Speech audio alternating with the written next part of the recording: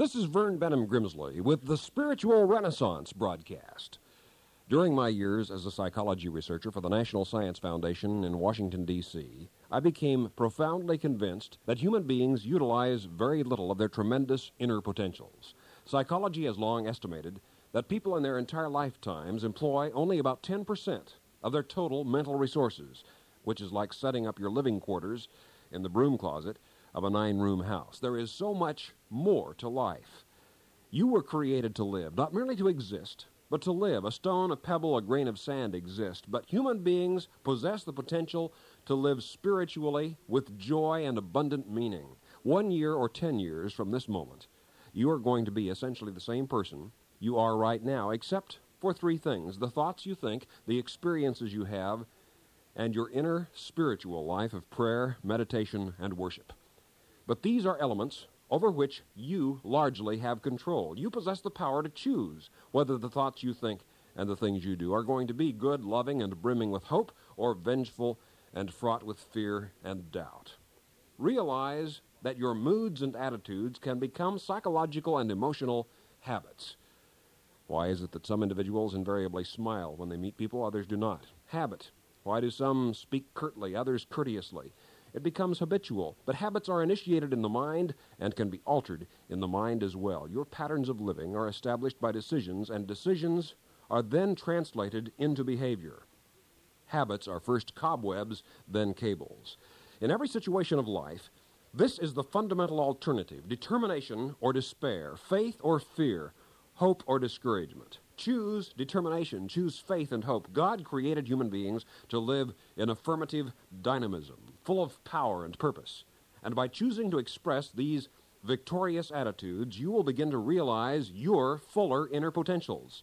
There are no such things as hopeless circumstances, hopeless problems, hopeless difficulties. There are only individuals, human beings, people who have become hopeless about their difficulties, problems, and circumstances. Jesus of Nazareth taught, with God, all things are possible. And ever remember, the kingdom of God is within you. A fragment of God's very spiritual essence and nature indwells your mortal mind. Consider a concept in psychology which is germane to what I'm saying. Dr. Leon Festinger's cognitive dissonance principle states that when your attitudes and your behavior are at odds with each other, in dissonance, when you're feeling one way but behaving in an opposite way, the tendency is for your attitudes to shift in the direction of your behavior rather than vice versa. You resolve this psychological disequilibrium by organizing your life around the way you are behaving. How you act mobilizes your psychological energies in either positive or negative fashions. But the greatest psychological motivator of all is faith in God. Faith is not just an idea. It is a way of living, behaving, acting. Faith is assuming a truth to be true, then acting on that assumption. Suppose your good friend tells you he'll meet you at a cafe at 6 o'clock. You assume that he will keep his word, and you act on that assumption by appearing at the cafe at the hour agreed. We act on assumptions continually. When you open up a can of soup and eat it, you're acting on the assumption it was safely prepared and that it won't poison you. When you drive down the highway, you're acting on the assumption the highway continues even over the next hill or around the next curve where you cannot see it. You assume that it doesn't end at a cliff or in a pile of rocks and timbers. You drive over hills and around curves, acting on the assumption that the highway goes on. But having faith in God is acting on the greatest assumption of all, and can consequently make the greatest possible changes in your life and your feelings and your inner psychology. Resolutely assume the greatest truths of historic religion, then act upon those assumptions. Assume the truth that you are a son or daughter of God, infinitely loved, infinitely valuable, a brother or sister to every other person on this planet of whatever race, whatever culture, whatever color. Assume that truth, then act on that assumption. Behave the way a boundlessly beloved son or daughter of God would behave and live. Act on the assumption that the Spirit of God indwelling your mind is transforming your attitudes and your thoughts and guiding you in your quest for the will and wisdom of God for your life. Act on the assumption that death will not be the end for you, but that life will go on, that eternal life will be an eternal adventure of living by eternal values, by truth and beauty and goodness. Assume the truth that this is a friendly universe and that you're just beginning a thrilling personal quest for perfection. Then act on these great assumptions and your life will be astoundingly transformed. This new definition of yourself, this new concept and understanding of yourself will in fact create a new self, or more accurately, permit you at last to discover your true self, the real you, whose nature has so long been buried under strata of doubts, hesitant uncertainties, and fears. By remembering my maxim that faith is assuming a truth, then acting on that assumption, you can begin to live with a newborn exuberance by simply acting on the assumption that you are in truth what you are, the valuable, important son or daughter of the eternal God you are. Apply this principle, and your life will literally never, ever be the same again. There are many imperfect and problematic aspects of human life, but it is not necessary to worry about them, to deal with them. It's entirely possible to be concerned about an issue, think about it, plan about it, without worrying about it. Is this not what Christ meant when he said, "Fear not, be not anxious, be of good cheer. Let not your heart be troubled," he said, "neither let it be afraid." These words are powerful spiritual antidotes to anxiety, fear, and worry. One time on a university campus, a student said to me, "How can you believe in God? If there is a God," he said, "why did God make such a world with so many problems and difficulties? This is a painful planet. There are struggles on every side." The student said, "I could have made a better world than this," to which I replied, "That's why God put you on this earth, to make it a better world than this. God is not going to solve all of our human problems for us. God is not like some unwise parent who would work all his children's arithmetic problems, write their school themes and their essays, do their homework for them. That would be no way for children to learn and grow. Neither will God solve all of our problems for us. God created this an unfinished world, an incomplete planet, a world in the making, and part of the challenge of life is helping this world to become what it was made and intended to be. God's purpose is not to make life easy. God's purpose is to make life great. And somewhere in every problem lies a potential solution. Your challenge is to find it. Think of all the diseases medical science has conquered in the past 300 years. From Pasteur's vaccination for smallpox to the Salk vaccine for polio, science simply learned to trigger the antibodies produced by the disease itself. In generations to come, hundreds of other problems will likewise be found to contain in themselves the potentials of their own solutions. Problems should be seen as stimuli, not as discouragements.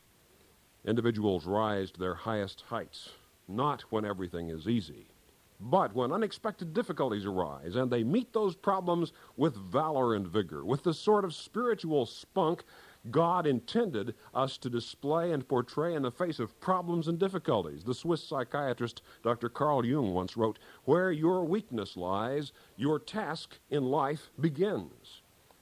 There comes a zest for life when you begin to be challenged by your own inadequacies, and you discover that you can look at your weaknesses not as liabilities, but as possibilities. Challenges. "Be you therefore perfect, even as your Father in heaven is perfect," said Jesus.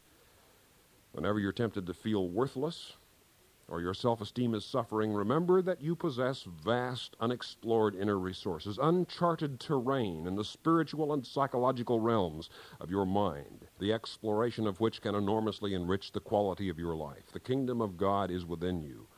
Something of God, a glowing ember of eternity, burns within your mind. Seek its illumination and be inwardly inspired and enlightened by it. In view of the minute proportion of your potential which you utilize during your lifetime, the 80 to 90% of your unused possibilities which thus lie dormant through the years, it is instructive to realize that you have literally never been as happy as you could be.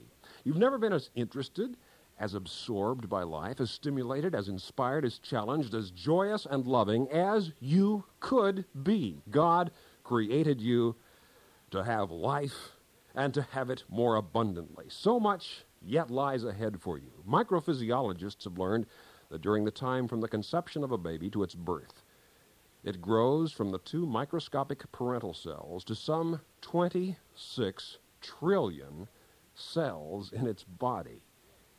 Each one of us, you and I, went through that incredible period of growth and development during our 9 months in the womb. And yet, astonishing as that may be, from 2 to 26 trillion cells, that is little compared to the potential spiritual and philosophic development of which you and I are capable. In inner fellowship and companionship with God, you begin a process of spiritual advancement which extends through the endless eons of eternity, the future, a thrilling Star Trek from here to the boundaries of infinity. Time and again, the story of humankind reiterates that the crucial question is not what popular opinion thinks about some individual, but what that person thinks and knows about himself and within himself or herself, the inner sense of orientation and guidance. A mighty ship, a sail upon the sea, is not navigated by taking a vote of the crew, but by taking a reading of the stars. And great lives are likewise lived not merely to please the public, but to attain ideals and to make this a better world, to fulfill ultimately the will of God. The secret of greatness is to be true to the best you know. And as you grow, then, the best that you know will become better and better as you discard lesser and incomplete understandings in favor of greater visions and nobler aspirations. If you sincerely seek to live by the principle I'm portraying as being true to the best you know, you can be assured that in time you will experience the craving to find and to believe in God, the ultimate source of all goodness. But more may be yours than simply believing in God. You can find and know God.